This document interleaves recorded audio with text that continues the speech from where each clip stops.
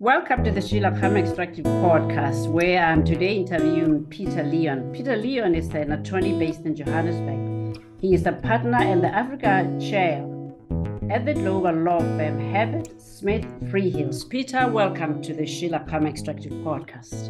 Thank you very much, Sheila. Good to be with you again. Sure. So I thought that you might give us a legal perspective on this whole notion of transparency as relates to governance. Let's start at the top. I mean, is transparency and business ethics, are these issues legal instruments for governance, and how do they help governance? Well, I mean, it's a really important question, Sheila. I mean, I think that transparency and accountability and, in a sense, responsiveness are all the key ingredients for good governance in any country and in any company, frankly. It applies to companies, it applies to countries. Why do I say that? Because there are both legal issues around transparency and accountability, but there are also ethical issues around that in an ESG, in environmental, social, and governance era, which we're obviously now in. And you know, on the legal side, you now have changes to the law in the UK, where I'm partly based now, where the government was such a fuss, rightly so, over the beneficial ownership of private companies which own properties in London. The government passed the Economic Crime Transparency and Enforcement Act, which is now in force, where that beneficial ownership has to be disclosed. And in the US, you have the Corporate Transparency Act, which was passed in 2021. Unfortunately, as a result of decision by the Court of Justice, the European Union, a recent decision, rather bizarrely finding that breached people or individuals' rights to privacy and their private life and personal information, the Court of Justice actually annulled some aspects of the anti-money laundering directive in the European Union, which is a rather bizarre decision. We have to see how that now plays out. But anyway, the point is, there's a long way around to your question.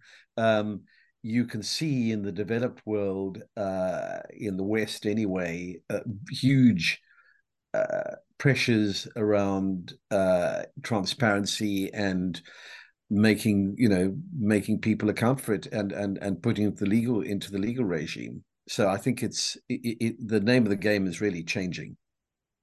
So I'm mindful that being a lawyer, this terminology and concepts come naturally, but I need you to help the Sheila Khama Extractive Podcast followers. First, what do we mean by beneficial ownership, and why does it matter in the space of transparency in the corporate world? So let me explain that. Well, what I mean by beneficial ownership is who is the ultimate owner of the company, because very often, just take the common and garden example, around the world or in any system that follows English common law, you will have a company typically owned offshore, maybe in the Isle of Man or Guernsey or in the British Virgin Islands, but it would be very difficult to trace the ultimate owner of that company, because there might be a trust interposed between that company and the offshore company and the ultimate company, and nobody would know who actually is the beneficial owner of the company through the trust. That's what I mean by that. So what this legislation is trying to get at is who is the mastermind or the controlling influence behind the company in question. And that's really important, because without that information, you're basically nowhere. And it's very easy. And one's seen this with issues in relation to Russia in the West, how it's easy to hide the ultimate ownership of a private company. So that's really what this is aimed at, promoting transparency. That's the name of the game. Absolutely. Now, you made mention of the developed world. By that, I understand you to say we have this movement in the United States, the UK, Europe, albeit with some legal disagreement, to use the law to promote transparency. What do we know about the other regions of the world and very specifically Africa? Well, I think the pressures are coming there as well, Sheila. If you look at South Africa, which is, by African standards, despite all the problems with the government at the moment and Eskom and everything else, is certainly the capital market perspective quite developed. If you look at the Johannesburg Stock Exchange, and there, the JSE has now, although they're not binding, the JSE's now proposed or actually imposed guidelines on sustainability disclosure and climate-related disclosure, and that does require companies to disclose sustainability related risks and opportunities that affect the company's financial performance, as well as information about the organization or the company's impacts on people, the environment, and the economy. So in a sense, it's a double materiality standard, but the problem is that at the moment, these disclosure requirements are not mandatory. They essentially are voluntary. So that is an issue. But I mean, ultimately, I think it will become mandatory. I'm sure it will. I think that's the intention. So that's certainly a step in the right direction. I certainly know in South Africa, changes the company law and so on. I mean, the remuneration directors now in the old, 10 or 15 years ago was never disclosed publicly. Now that information has to be disclosed annually by the companies as to exactly what everybody earns. That's another feature of transparency and good corporate governance. So I think certainly in South Africa there are moves in that direction. I'm sure we'll come to some of the issues in relation to South Africa where we've seen recently where the government tried to, and I'm sure you've been following this, tried to exclude Eskom and Transnet, two very important state-owned utilities, from some of the financial disclosure requirements under the Public Finance Management Act. That notice in relation to Eskom was hurriedly withdrawn when it was attacked by the trade unions and even some of the ANC's alliance partners. But the government's now said that they're looking at reinstating it in another form. I mean, I think that's a very regressive, if that were to happen, i.e. to go ahead in the way the government intended or the Minister of Finance intended, I think that would be a very regressive step. But the fact that there was the outcry and then the government revoked the notice, it shows the impact that these sorts of public pressures can have on a government. I mean, two things. On the one hand, we acknowledge that the South African economy and the markets, financial and otherwise, are fairly sophisticated. How do we explain that in the face of ESGs, the call for governance and transparency, two of the largest state-owned entities would seek to be exempt from public scrutiny? Well, it's absolutely, frankly, it's a very good question. Frankly, I'm not the right person to answer it, but it's absolutely astonishing. I mean, it's a question to be put to the government. I mean, what were they thinking? Because if they were thinking that excluding Eskom from financial disclosures would somehow help the company's creditworthiness, where everybody knows and all the bondholders know the company's Eskom is effectively bankrupt and is reliant on state guarantees to keep going its bonds. I mean, guaranteeing its the credibility of its bonds. I don't know where the government were coming from. I mean, the other concern is obviously in relation to Transnet, because that's the state-owned transport utility which owns the rail and harbour network in South Africa, which are still in state hands, although very badly run. That notice, as far as I know, has not been withdrawn. And again, I have no idea what the government was thinking or what the Minister of Finance was thinking, because, Transnet also issues bonds which are publicly traded. And the fact you're trying to hide that sort of information won't be lost on the bondholders. So, I mean, I just think it's incredibly naive. And whoever was advising the government was very ill-advised, and the government was very ill-advised to accept that advice. it is very concerning, and it doesn't say much about the company's management.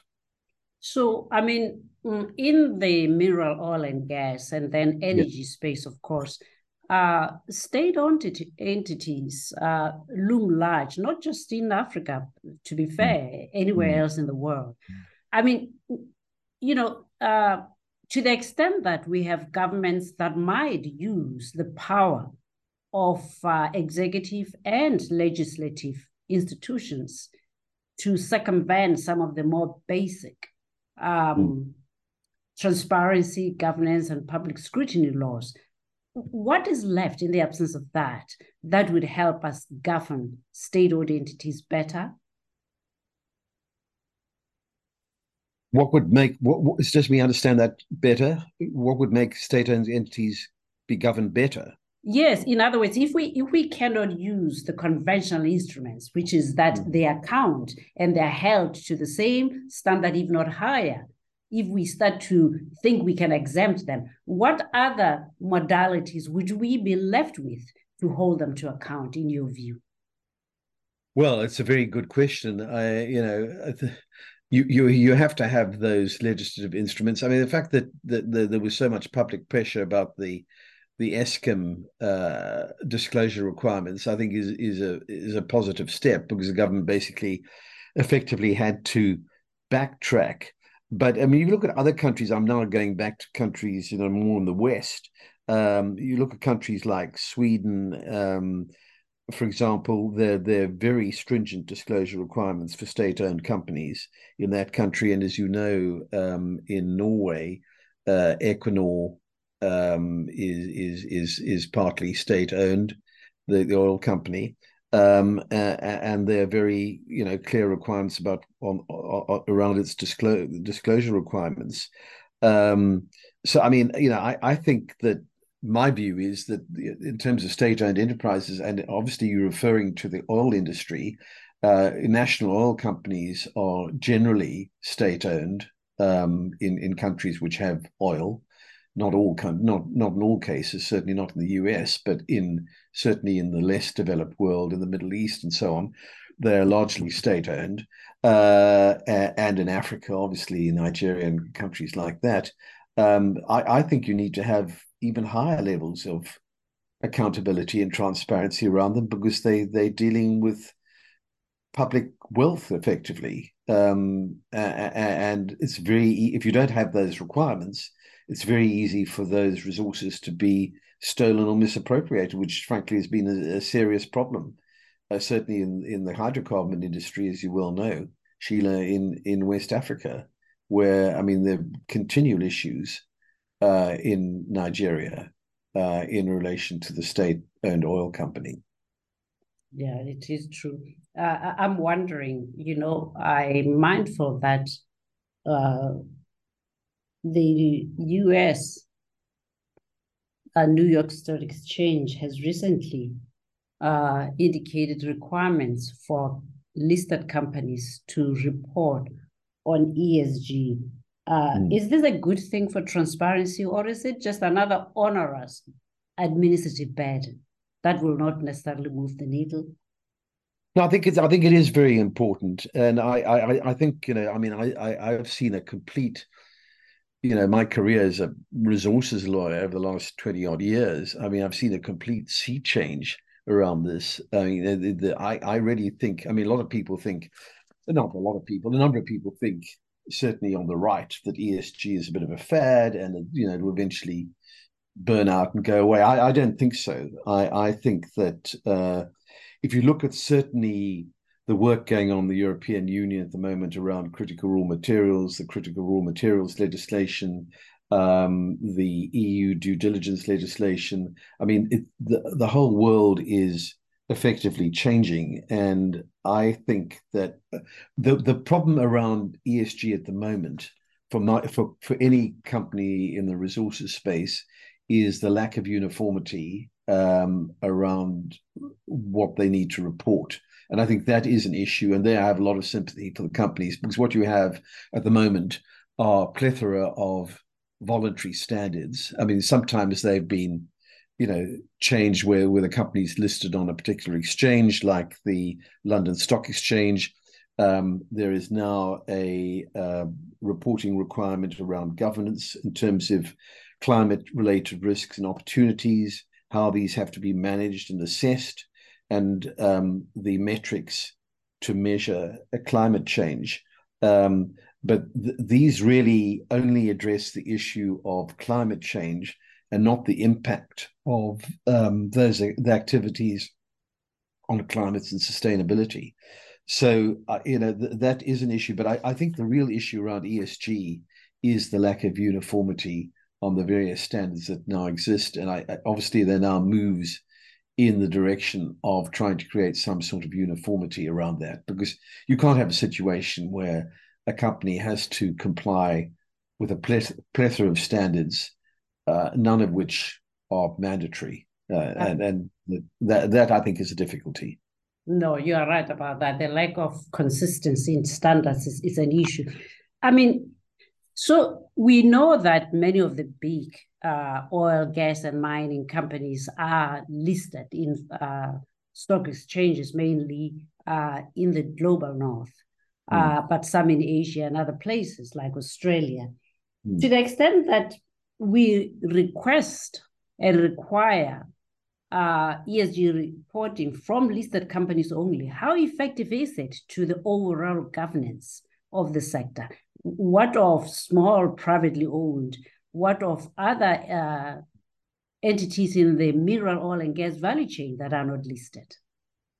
Well, that is an issue. So, I mean, because essentially you've got two sets of standards. You've got the standards which will apply to a listed company in the developed world, and then the standards simply don't apply when the company's not listed, and there's no mandatory mandatory reporting requirements.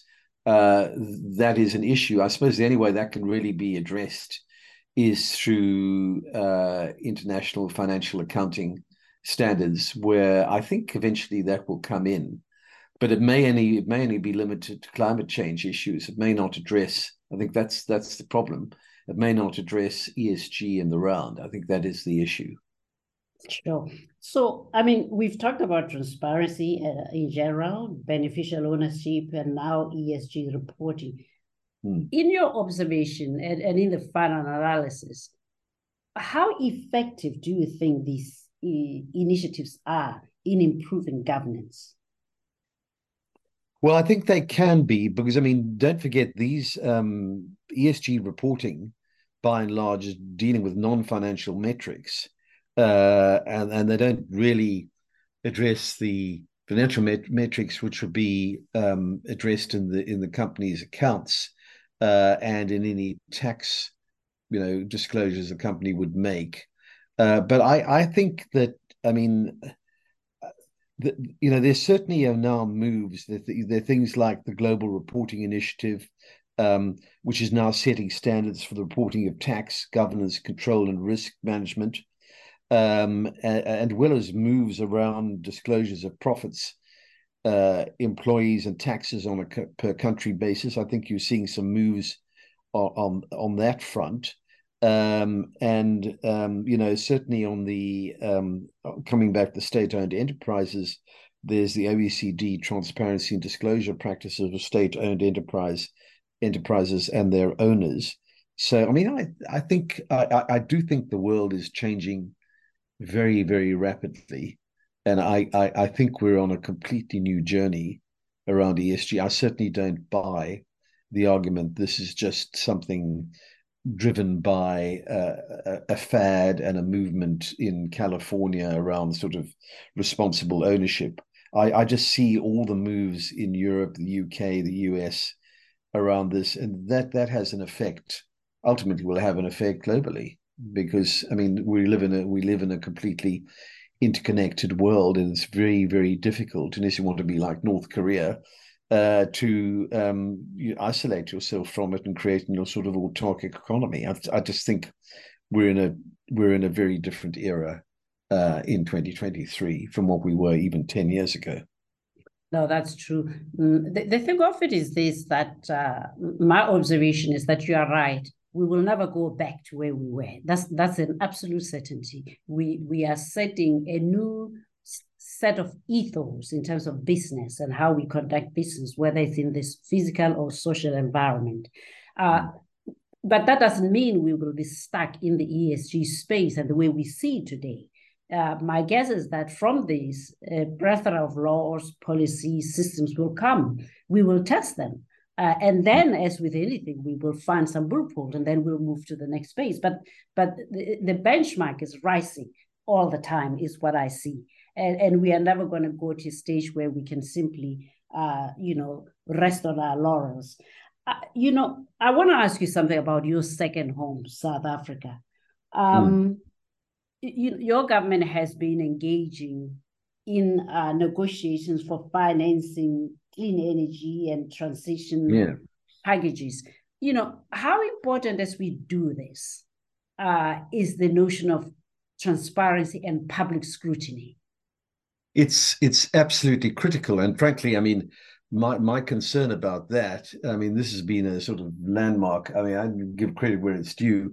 Achievement of the Ramaphosa administration. They don't have too many. This is one of them, this just energy transition that they've agreed effectively with the West, who are going to help finance it. Obviously, the money needs to be $8.5 billion odd dollars needs to be financed. It'll be done on as I understand it, on a fairly concessional basis. But the problem in South Africa at the moment, Sheila, is that you have a situation where the country now has a new electricity minister. Can one believe that? Ramaphosa, who is now saying, completely contrary to what the government has negotiated, that they need to find a way of extending the life of the Eskom coal mines, when the whole idea behind the just energy transition was to decommission the older ones and move to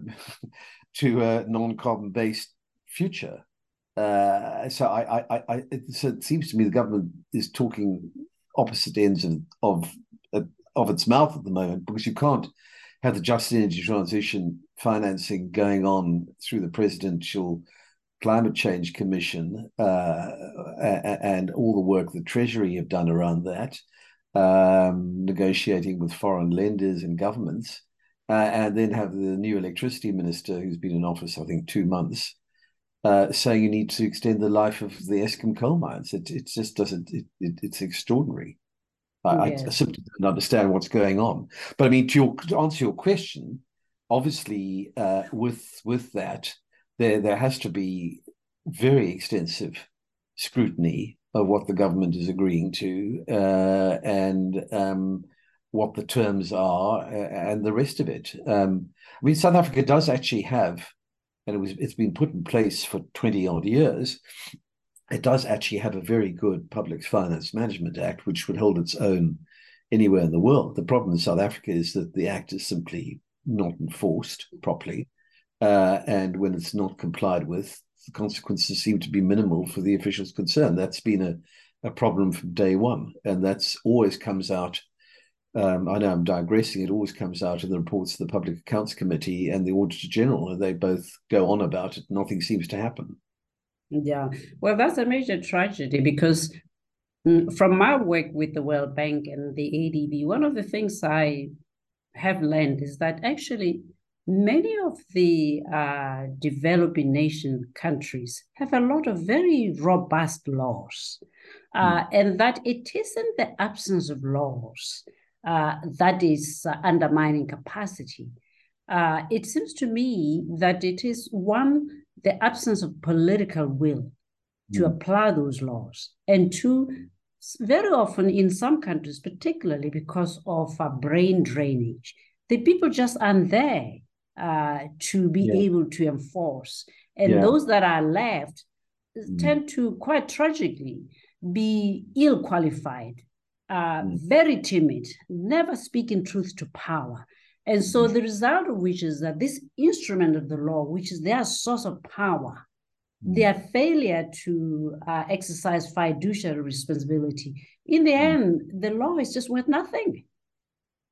This No, is my own exactly. genuine observation. I mean, I think that's the problem with the Public Finance Management Act. It's a very good piece of legislation. It's been around for more than 20 years. I think it was passed in 2000, 2001 or 2002, around then. So 20 odd years ago. Uh, Implementation is very weak. And there's very little political will around it. And you can have all the reports you like from the Auditor General and the Public Accounts Committee in Parliament, but if there's very little enforcement, then there are no consequences. So there, it goes to the point we're talking about, because that all goes to accountability, and then it undermines what is a very good piece of legislation, was then not affecting it. Sure. Here's my last question, Peter. So, in this space of governance, accountability, transparency, you have many entities. What do you think ought to be on these issues, the right balance between application of legal instruments such as they are, and the role of civil society in, shall I say, creating an environment in which it becomes de facto an additional source of checks and balances? Look, it's again a very good question. I mean, you have to have both. You have to have some sort of, you need to have some, you need to have the legal instruments to make this thing effective. But we just talked about the problems in South Africa, the Public Finance Management Act.